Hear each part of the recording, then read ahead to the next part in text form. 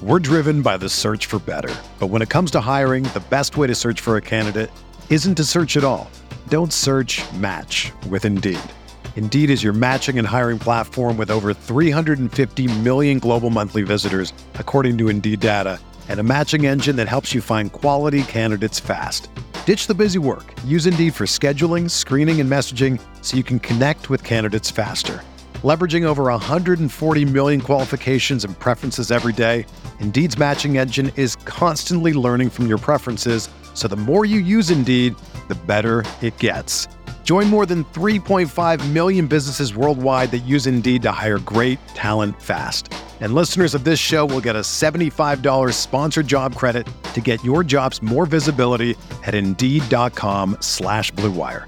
Just go to Indeed.com/Blue Wire right now and support our show by saying that you heard about Indeed on this podcast. That's Indeed.com/Blue Wire. Terms and conditions apply. Need to hire? You need Indeed. This podcast episode is brought to you by Coors Light. These days, everything is go, go, go. It's nonstop hustle all the time. Work, friends, family, expect you to be on 24/7. Well, sometimes you just need to reach for a Coors Light because it's made to chill. Coors Light is cold lagered, cold filtered, and cold packaged. It's as crisp and refreshing as the Colorado Rockies. It is literally made to chill. Coors Light is the one I choose when I need to unwind. So when you want to hit reset, reach for the beer that's made to chill. Get Coors Light in the new look delivered straight to your door with Drizzly or Instacart. Celebrate responsibly. Coors Brewing Company, Golden, Colorado. You can't control what's outside your home, but you can control what comes in. Because Clorox disinfecting wipes kill 99.9% of viruses and bacteria, including COVID-19 virus, when used as directed on hard, non-porous surfaces. So whether it's from dirty doorknobs, dirty shoes, or something else, outside germs won't stand a chance. When it counts, trust Clorox. Kill Pseudomonas, Salmonella, and influenza virus type A2. Kill SARS-CoV-2 on hard, non-porous surfaces. Use as directed. Hey, hey, R-A-M. Hey, hey, I-T. Hey, hey, R-A-M. Hey, hey,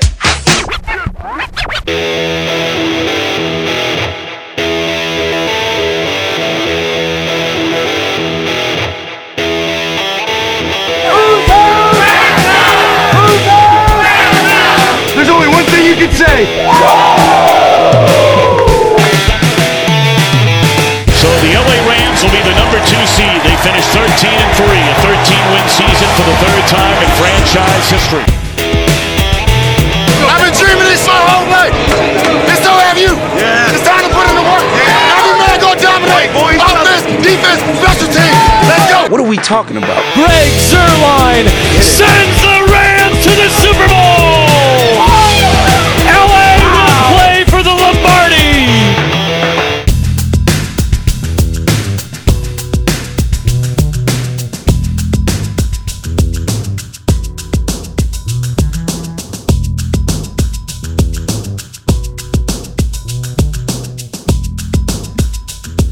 Welcome to Rams Talk Radio. It's our weekend, Monday edition of the show. I'm here with Michael Stewart, the head coach of the Bakersfield Drillers. I can't even say it right, man. What's wrong with me? What's wrong with me? Get you out here to California, D. We got to get you out here. I know. Yeah, I need a vacation. Yeah. I need a vacation. Don't we? All right, let's say it right. Of the Bakersfield Drillers, also former Los Angeles Rams defensive back. I have to. If I mess up, I just have to go ahead and roll with it, you know? You have to. Got to roll with it. Got to laugh at yourself a little bit. Adversity in the face. Smack it around. Smack it around. The Rock used to say, layeth the smacketh down. That's right.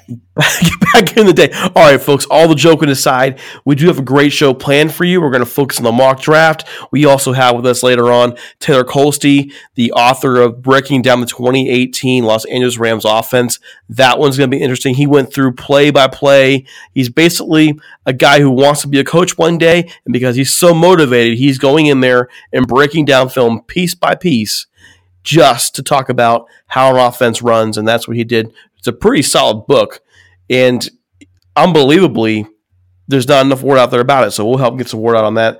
And also, a couple of small things that came out this week. We know now that Les Snead's going to going to draft someone on defensive line at some point in the draft. We're going to ask where, and also just news on Todd Gurley. Just a little bit of news, a tiny bit leaking out. We'll talk about that as well. All right. So before we get underway, we do want to remind you that we are available anywhere podcasts can be found, including Spreaker, SoundCloud, of course, iTunes. That's where most of our listeners come from. And I mean, well, we're everywhere. Anyways, don't forget other shows on the network, Rams Uncensored, Butting Heads, and of course, Norm Hightower's new show, which will come just whenever he gets a chance. He's still getting his move worked out. Also, we have a contest underway. We need your feedback, folks, on our podcast, on all podcasts. We're looking to once we get 200 5-star reviews. One lucky winner will get a $75 gift certificate to NFLshop.com. This is how it works. You head over to iTunes, leave a 5-star review, send us an email at RamsTop1945 with a copy of your entry so we know who to reward. We also will read your feedback on the show. And we do have some to read this week. We got a couple in. We're going to wait till we get a couple more, and we'll read them all on this week's midweek show. Okay? And one more thing. We just want to kind of announce it. We're putting it out there. Mike doesn't even know. I'm serious. Haven't had a chance to catch up with Mike here in the last couple of days. Hey, Mike, you didn't know this, right? I didn't know. You're in the blind. You are in the blind. Here we go. In the blind so far. Our staff has been talking here at Rams Talk.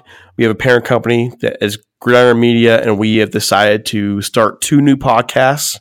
One covering the Los Angeles Dodgers, for all you crazy Dodger fans out there, and one covering my team, the Los Angeles Angels. So that's coming real soon. Basically, we just need something to keep us busy over the summer, because otherwise we'll just be bored with ourselves, and we'll get fat and lazy. We're just a mess. You shocked, Mike? I am not shocked. You are the man. I'm not shocked. There's this dramatic pause that comes in there. All right. Okay. So with all the just logistics out of the way, it is time to get back into our mock draft tonight. We are at picks 13, 14, 15, 16, 17, and 18. We get underway with the Miami Dolphins. I have to be honest, and Mike can vouch for this. Up until a minute ago, I had no idea who I was going to draft tonight for the Dolphins. I've had a couple of days to figure it out. And to me, the Dolphins are such a mess that I don't even know where to start, really. I don't know where to go. They need a quarterback. They're not going to get one, at least not one where they are right now that's worth the pick. So here we go.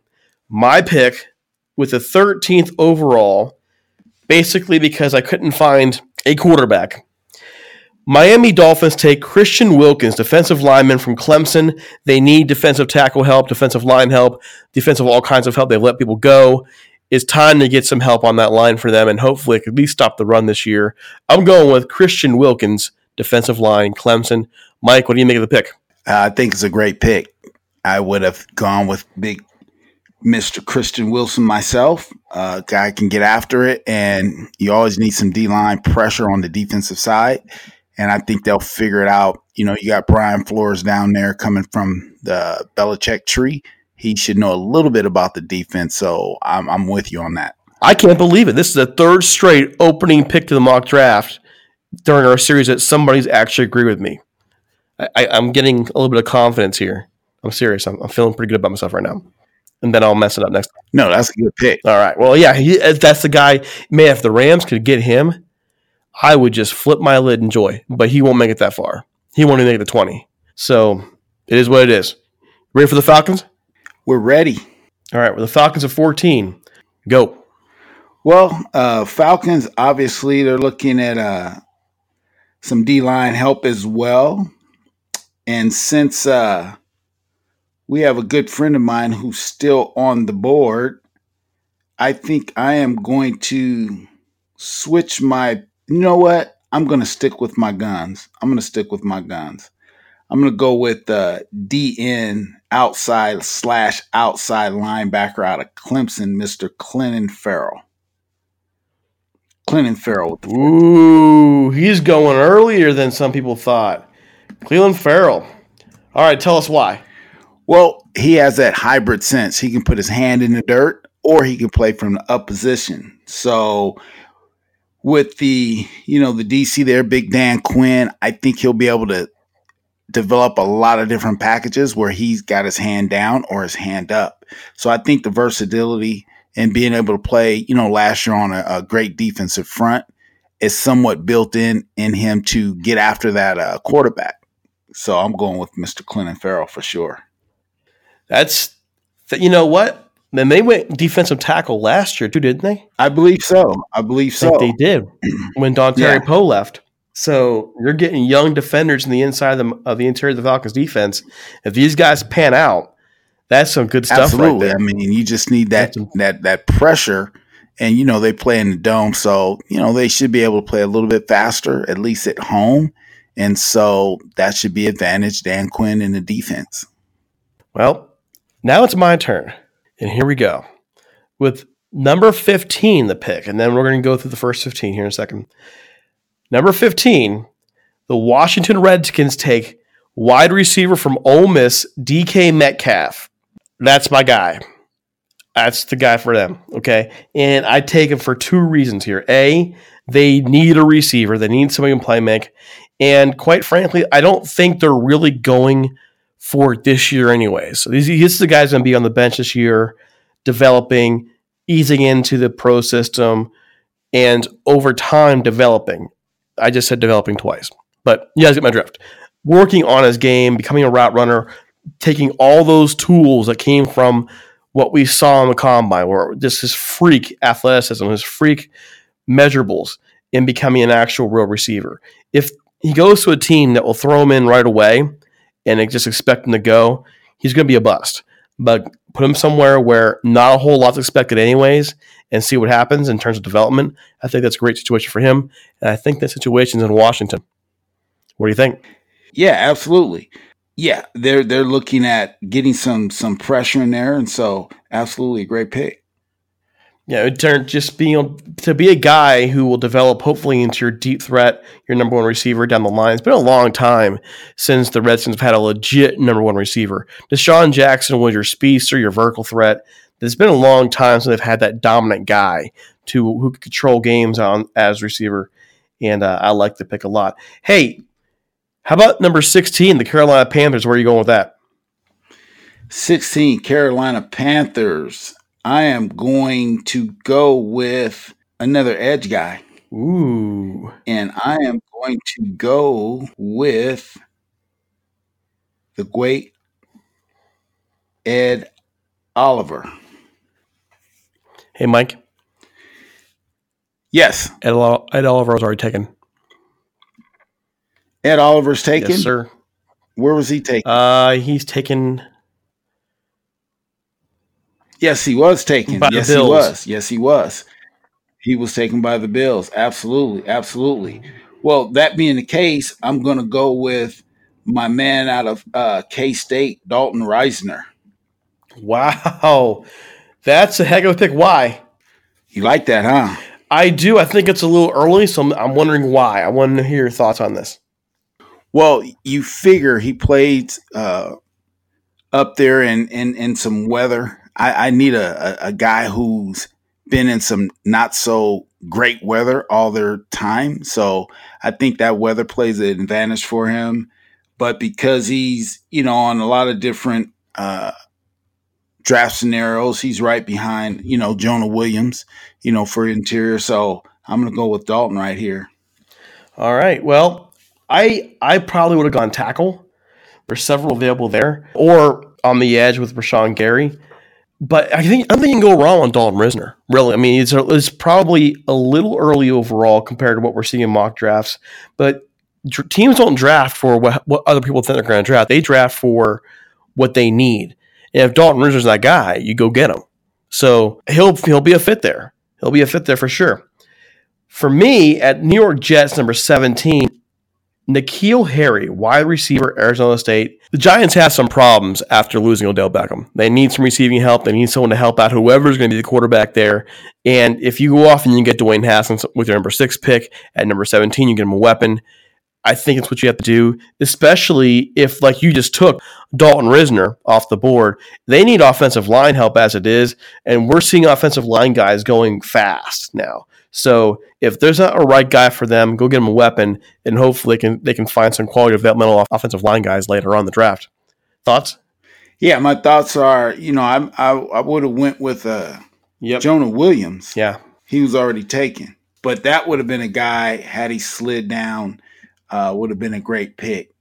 But yeah, absolutely. I would have gone O-line. I know they need some receiver help, but you also need somebody up there protecting. But it'll be interesting because there's been a lot of rumor mill going around with maybe Russell Wilson ending up in New York. We should talk about that here in a little bit. But what do you think about that? I want to go there so bad. Okay, so let's finish. Let's finish the mock draft. Right, you're up with the Minnesota Vikings. Who are you taking? The Vikings. I'm going to go with O-tackle out of the Okie state of Oklahoma, and let's go with Mr. Cody Ford. Ooh, that's a good one. They need some offensive linemen. Tell us about him. What do you like about him? Well, just because he's been solid. He's played in an up-tempo style offense last couple years, and that should translate well to what they're trying to do a little bit in the NFL, even though their quarterback now is not so much going to be running the Kyler Murray style offenses. But you got a guy who's got good size, good feet, been a multiple-year starter, played solid through and through. So that's going to be my guy, Cody Ford. All right, so folks, here we go. Let's go through the entire mock draft after 18 picks. We'll have 6 more this week for the midweek, and then we'll have the final 8 next weekend for us to top it off and be done with our first-round mock draft. Here we go. Again, number 1, Arizona Cardinals take Kyler Murray. Number 2, San Francisco 49ers take Nick Bosa. Number 3, the New York Jets take Josh Allen. Number 4, the Oakland Raiders take defensive lineman Quinnen Williams. Number 5, the Tampa Bay Buccaneers take linebacker Devin White. Number 6, the New York Giants take Dwayne Haskins, quarterback. Number 7, Jacksonville Jaguars take Noah Fant, tight end. Number 8, Detroit Lions take Montez Sweat, edge. Number 9, Buffalo Bills take defensive tackle Ed Oliver. Number 10, Denver Broncos take Drew Lock, quarterback. Number 11, Cincinnati Bengals take Jonah Williams. Number 12, Green Bay Packers take tackle Jawan Taylor. Number 13, Miami Dolphins take defensive lineman Christian Wilkins. Number 14, Atlanta Falcons take defensive lineman Cleveland Farrell. Number 15, Washington Redskins take wide receiver DK Metcalf. Number 16, Carolina Panthers take tackle Dalton Risner. Number 17, New York Giants take N'Keal Henry, wide receiver, Arizona State. And number 18, offensive tackle from Oklahoma, Cody Ford. There we go. Interesting mock draft, to say the least. We're seeing teams take them. Obviously, that was our point. Take teams that take players who have needs.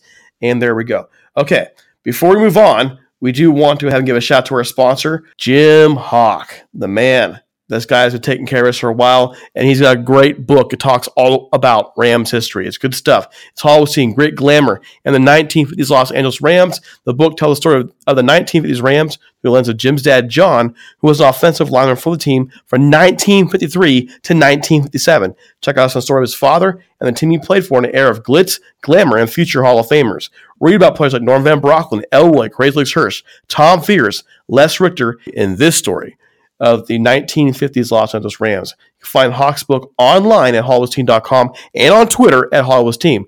It's available both in hardback and electronic form at Amazon and Barnes & Noble. You can find Hollywood's Team through various other booksellers on the internet. Folks, I've read this book cover to cover. Many members of our staff have. It's a great read, and it goes to a great cause. Homeboy Industries out there in the Los Angeles area, helping kids get out of the gang life and helping make them into productive members of society. Again, that's Homeboy Industries. That's where all proceeds go for Jim Hawk's book, Hollywood's Team, Grit, Glamour in the 1950s Los Angeles Rams. It's well worth your time. Okay, so without further ado, we want to jump into our interview with Taylor Colsey, author of the book, Breaking Down the 2018 Los Angeles Rams Offense. Here we go. All right, folks, I am here with Taylor Colsey, the author of the book, Breaking Down the 2018 Los Angeles Rams Offense. Taylor, how are you today, man? Doing great. How are you? Doing good. We're glad to have you on the show. It's been a little bit of a hard time getting schedules right. I know you're traveling a little bit, which I'm going to ask you about and all. But overall, tell us about your book, because, man, I actually have to be honest. I came across it because I generally scour for Rams books periodically on Amazon. I'm a nerd, okay? I'm the nerd of our podcast. I'm always looking for a new due date on a book to come out, and I found yours. And I was like, let me go check this guy out. And anytime we get a Rams author, we want to bring him on. We want to talk to you. We want to know what you found out, what you saw. So what motivated you to write this book, and what was the process about for you? Yeah, so I kind of have my website that I run with my friend Noah Riley, and we write about different scenes on there. And I kind of decided about last year that I was going to write a book. I talked to Bobby Peters, who actually wrote a book on the Rams the year before. He just came out recently with a book on the Chicago Bears offense. So he kind of walked me through his process and how he got that going. And I decided I was going to do it because it's pretty much the same stuff I do on my website, but instead of going through one or two concepts for offense, it'd be the full offense. So I kind of knew going into the season that I was going to do a book on one NFL team. Didn't know which, and then it's a few weeks into the season. Obviously, the Rams putting up some pretty big numbers, and I like a lot of stuff they do offensively. So that kind of made me decide on doing it on them. Now, the process for it, though, just to follow up, how difficult was it to go down there and break all this film down and really kind of sketch everything out for your book? That was probably the film breakdown is probably the easy part, just because I've done it a lot on other teams. I mean, the process is just going through the film, breaking down stuff by concept, and then probably the difficult part was just trying to figure out how I would organize the content in the book. And what probably took me the longest was probably that first chapter. And that's one of the reasons I want to do it on the Rams, too, is there's so much information out there about McVay and just the type of person he is and how he is as a leader and the culture he creates there. So I really wanted to have that first chapter in there about his character, his leadership, and the team culture of the Rams, just so people realize it's not all about scheme. You can have the best scheme in the world, but if the culture isn't right, you're not going to be able to execute it. Now, we're used to bad culture when it comes to Rams, and you recently went out there to visit them. Seeing them firsthand, what can you say about their culture now? Yeah, so I was able to go out there. Their assistant strength conditioning coach, he played at the school that I play at now. So I was able to get in contact with him, and it was kind of a dead period for them where it was just the strength staff around. But he kind of showed me around the facility, answered a lot of questions that I had. And one of the big things I took away from there was just seeing all the signage they had up on the walls. Like McVay has this Pyramid of Success, which is an adapted version of Wooden's, and it's literally on every wall in the facility. You see that, you see a bunch of different just messages everywhere you go. You go in the locker room, there's signs in everyone's locker that says your success lies in your daily habits.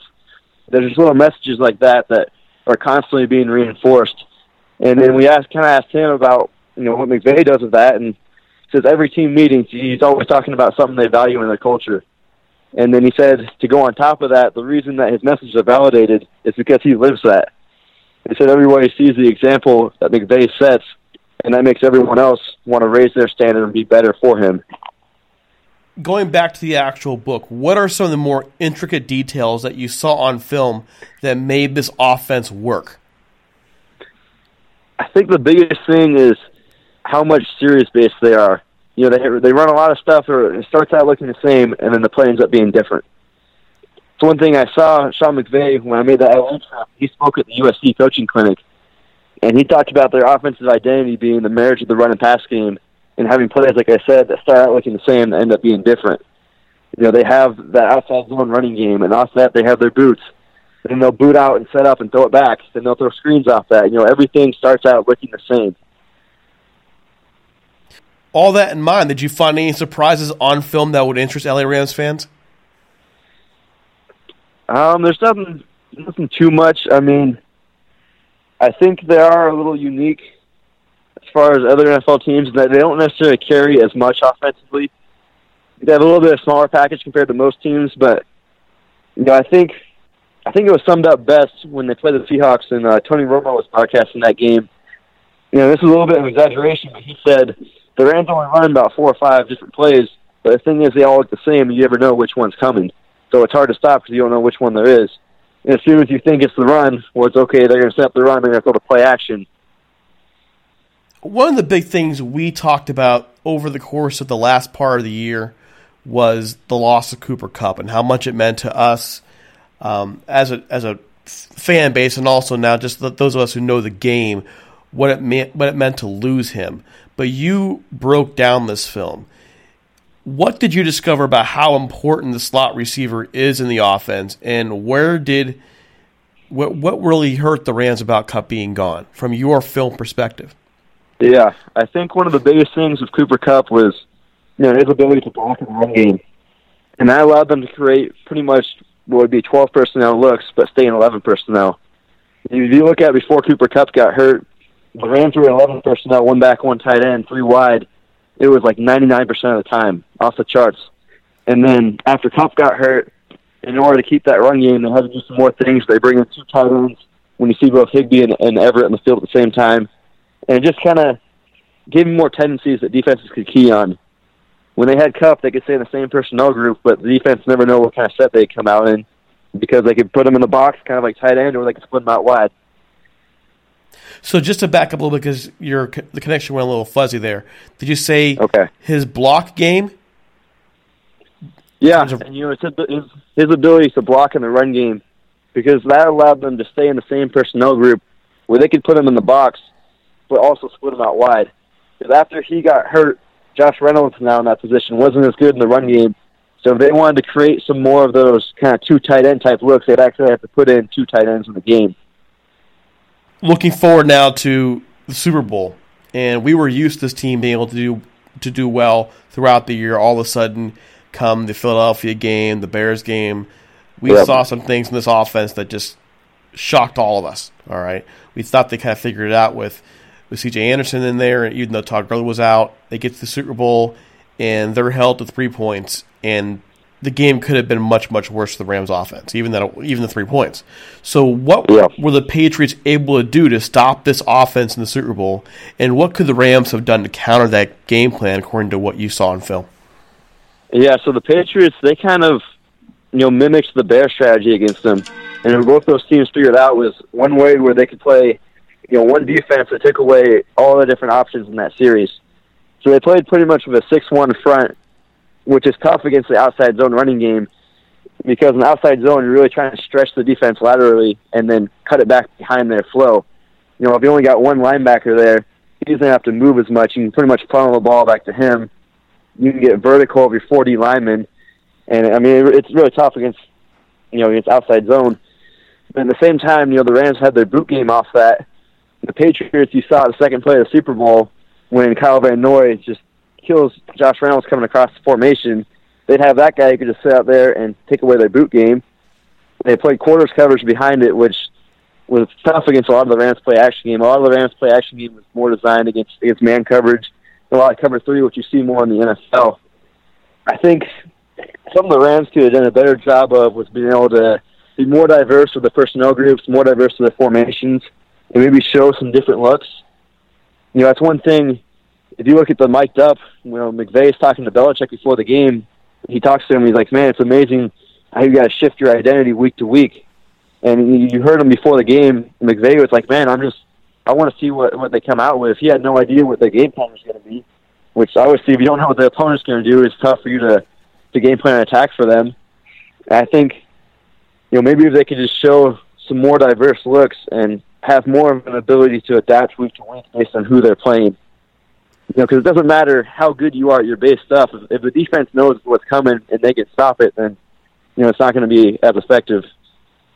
Yeah, that was one thing we saw in the game was they were doing the same stuff over and over and over again. It was like, in St. Andy's, the definition we call it is doing the same thing over and over again, hoping for a different result. And it felt like Sean McVay just, he failed to adjust. And I don't know if the game was too big for him or, it was just youth mistakes. I'm going to go that route. The guy's been too good at everything else. I got to think he'll fix that in the future. When you mentioned, I just asked you about visiting the Rams. What did they have to say about your book? Yeah, so, I didn't really hear too much about him just because, I was just there with the assistant strength coach. And, he's not involved with any of the schematic things. So we didn't really talk about it too much. I was actually able to get it to Sean McVay after he presented at the USC clinic, but obviously he was getting swarmed by a lot of people, so I didn't really get to talk to him, but did get it in his hand, so we'll see if, maybe he looks through that. I bet he'd be curious. Yeah. But overall, you're a young guy, man. You're still in college, and the detail you put into this book was pretty, I got to be honest, man, it's pretty impressive. Okay. So why write this book, and who in the end are you gearing it towards? It's mostly geared towards coaches. There's a lot of coaches who maybe don't have the time in their hands to go as deep with their research into an offense like this. And this kind of cuts through a lot of that timing and just pretty much gives them the basis of what the offense is about. And I think, the goal I talked about in the beginning of the book is for coaches to look at this and, take ideas that they can implement back to their own teams that, give them a better chance of being successful. I just mentioned you're a young guy. Tell people about you. I say these questions towards the end of the end of the interview, because a lot of times when people hear this is a young guy, they automatically shut them off. I want people to hear your knowledge first. Okay, so tell our listeners what you are doing now with your life. You mentioned you're young. You mentioned you're going to school. Go ahead, go. Yeah, so I go to Whitworth University up in Spokane, Washington. We're a small private school up here. Play football here. I'll be a redshirt senior next year, so I'll have 2 years left to play. And then after that, I'll graduate and hopefully try to get into coaching. I want to try to GA somewhere at the college level and just kind of work my way up from there. The stuff with the book and the website I run is just pretty much just to kind of get my name out there, make some connections, allow me to meet some new coaches that could potentially open up some doors in the future. Has it worked? Yeah, I've noticed there's been a lot more coaches I've been able to talk to just because of, that website and, having the book. Whenever I go to a coaching clinic, I can just send a tweet out and say, if anyone wants to meet up there. Normally there's a few coaches that will get back to me, and, everybody knows someone, and the more connections you build, your network just keeps growing wider and wider. I got to be honest, man. You are in college. You wrote a pretty lengthy book here on coaching. What have people had to say to you about this? Your early 20s. Yeah. I've heard good reviews for it so far. The biggest thing for me is, I can't let it get to my head, and I want to, I'm having another book that's going to come out in June on the Kansas City Chiefs offense. And, for me, it's just, I just got to keep doing, what I did to be able to kind of get that book out. And there's a lot of work that went into it, just being able to, to gain the knowledge base and, just to be able to do it in the first place. You're talking about, entering the coaching field. What's your end game long term? You mentioned you want to go into coaching. Are you looking at college, pro? Are you maybe going to move possibly into being an analyst out there somewhere? What's your I do want to coach at the college level. I want to work my way up, eventually be the offensive coordinator, and then the end goal is to be a head coach at the college level. And I thought about the pro level, but I just think at the college game, there's kind of a bigger purpose to it. It's not just about winning games. It's about, shaping lives and helping young people be better versions of themselves after they leave your program. And I think that's where I think a lot of the fulfillment comes with coaching is just, helping those people become better versions of themselves down the line. And, it's not just about, winning games. It's about, if you hear Nick Saban talk about it, he says the vision of the Alabama football program is to create an environment where the players have a better chance of being successful after they leave their program. And that's kind of what I think college football is about, and that's why I want to get into it. Okay, so let people know exactly where they can find you, find your book, and so on and so forth. Yeah, so if you go on Twitter, I'm at Taylor Kolste. That's Taylor. Kolste's Kolste. If you go on Amazon, you can either search my name or just search Breaking Down the 2018 LA Rams Offense. The book will come up. Now, my website is RileyKolsteFootball.com. That's RileyKolste football.com. All right. So, folks, this is Taylor Kolste. with the book Breaking Down the 2018 Los Angeles Rams Offense. Thanks so much for joining us, man. I really appreciate it. Yeah, thanks for having me on. All right, good stuff there with Taylor. Good luck on his book. You should check it out, folks. A lot of X's and O's, a lot of good coaching stuff in there. Seriously, if you want to be a coach in this league and you want to understand offense, check out the book. He breaks it down pretty well. I think he has a future in this game the way he broke it down. So we'll see where Taylor Colsey goes in his life. And looks like he likes the Rams in terms of covering them a little bit. Mike, you ready to go here? Ready, sir. Ready. Okay, so a couple things we want to get to. Before we do want to remind you, if you want to sponsor us, it is getting to be that time of year we start looking for sponsors for 2019. Reach out to us at ramstalk1945@gmail.com. Leave us a voicemail at 657-666-5453. We'd love to work with you. We would love to partner with you. So there you go. Also, we're getting a Patreon set up soon if you are an individual who wants to help support the show, and we'll have some goodies involved with that as well. I mean, why put in to help support a show if you can't get some goodies back, right? So we'll have some goodies there for you. All right. So, Mike, earlier this week, just a couple of days ago, actually, reporter caught Sean McVay, and with Sean McVay, basically he told the reporter, yeah, we still hope to make Todd Gurley the focal point of our offense this season. In the meantime, we're seeing all kinds of footage coming out of Todd just out and about, just doing stuff, whether it's filming a commercial, has the Chiefs in the commercial. He's making all kinds of sweet moves. Basically the stuff that we know and love about Todd Gurley.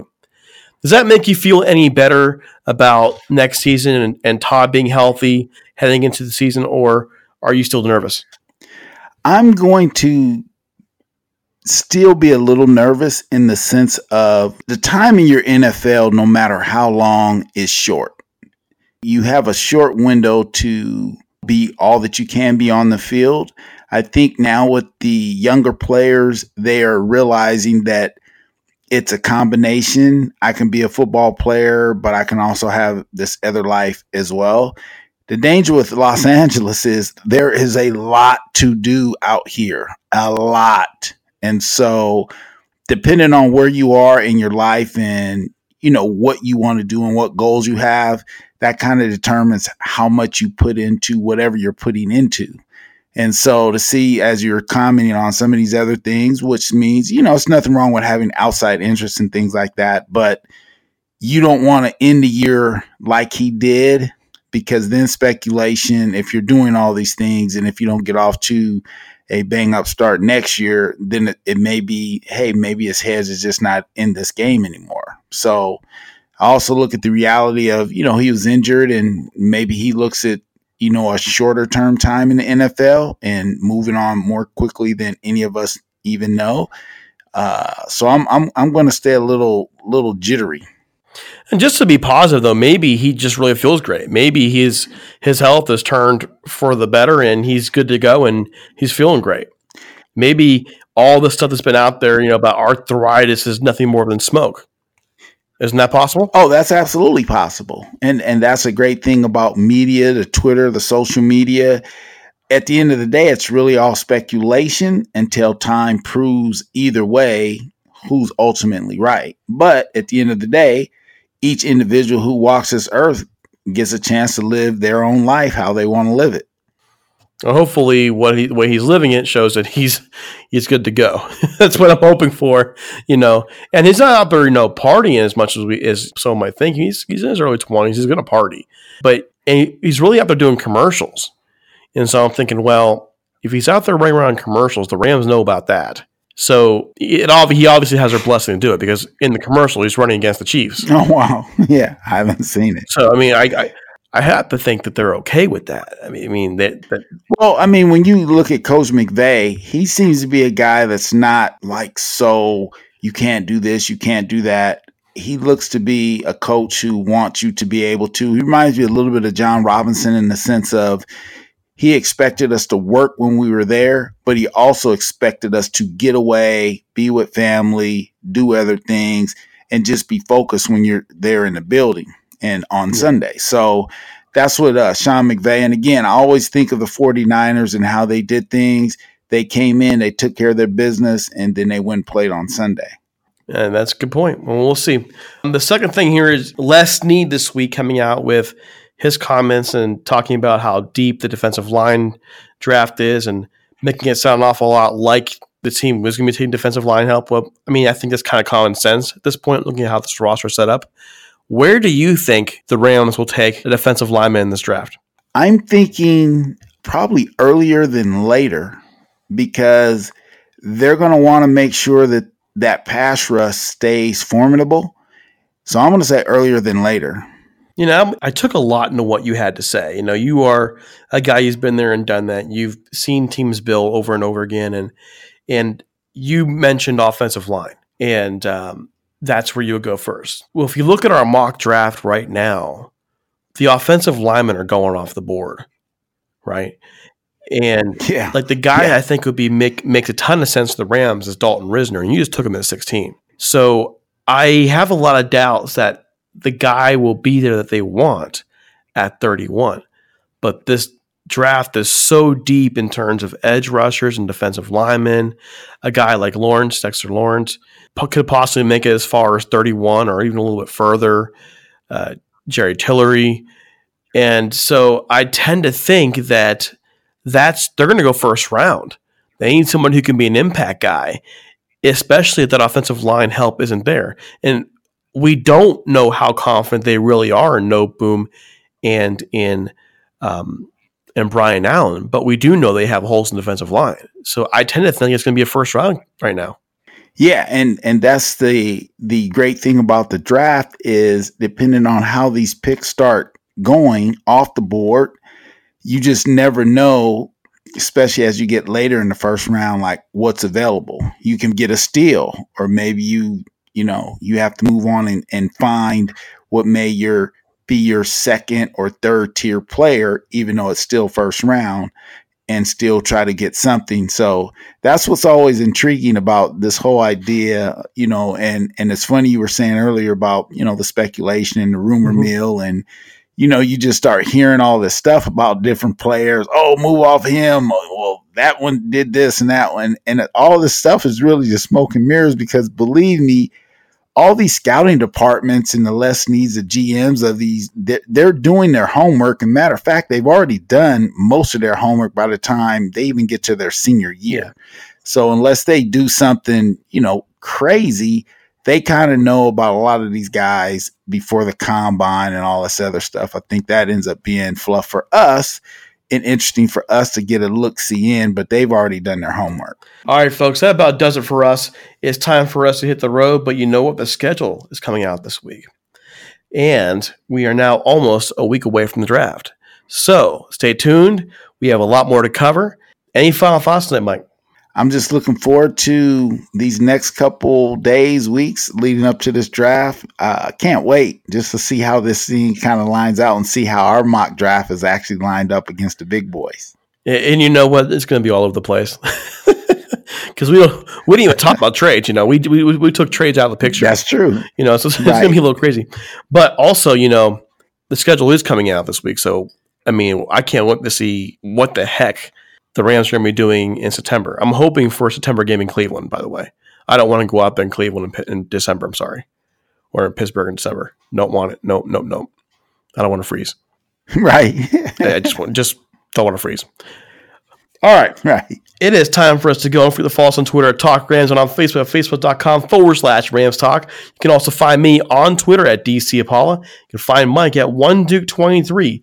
Don't forget us on iTunes, Stitcher, SoundCloud, iHeartRadio, Android, Google Play, and Player FM. Also, IEBeatRadio.com. They play our shows on Wednesday mornings at 10 a.m. 10 a.m. Pacific. And on Sundays at 10 a.m. Pacific as well. For Mike, this is Derek C. Apollo taking it easy, and hopefully we'll see you next week.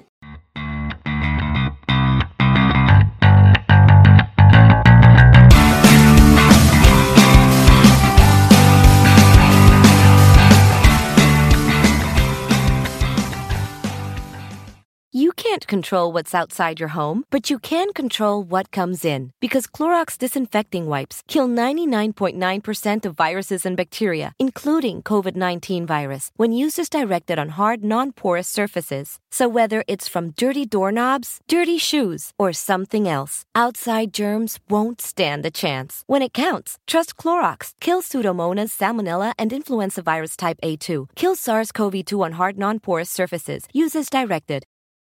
You can't control what's outside your home, but you can control what comes in. Because Clorox disinfecting wipes kill 99.9% of viruses and bacteria, including COVID-19 virus, when used as directed on hard, non-porous surfaces. So whether it's from dirty doorknobs, dirty shoes, or something else, outside germs won't stand a chance. When it counts, trust Clorox. Kill Pseudomonas, Salmonella, and influenza virus type A2. Kill SARS-CoV-2 on hard, non-porous surfaces. Use as directed.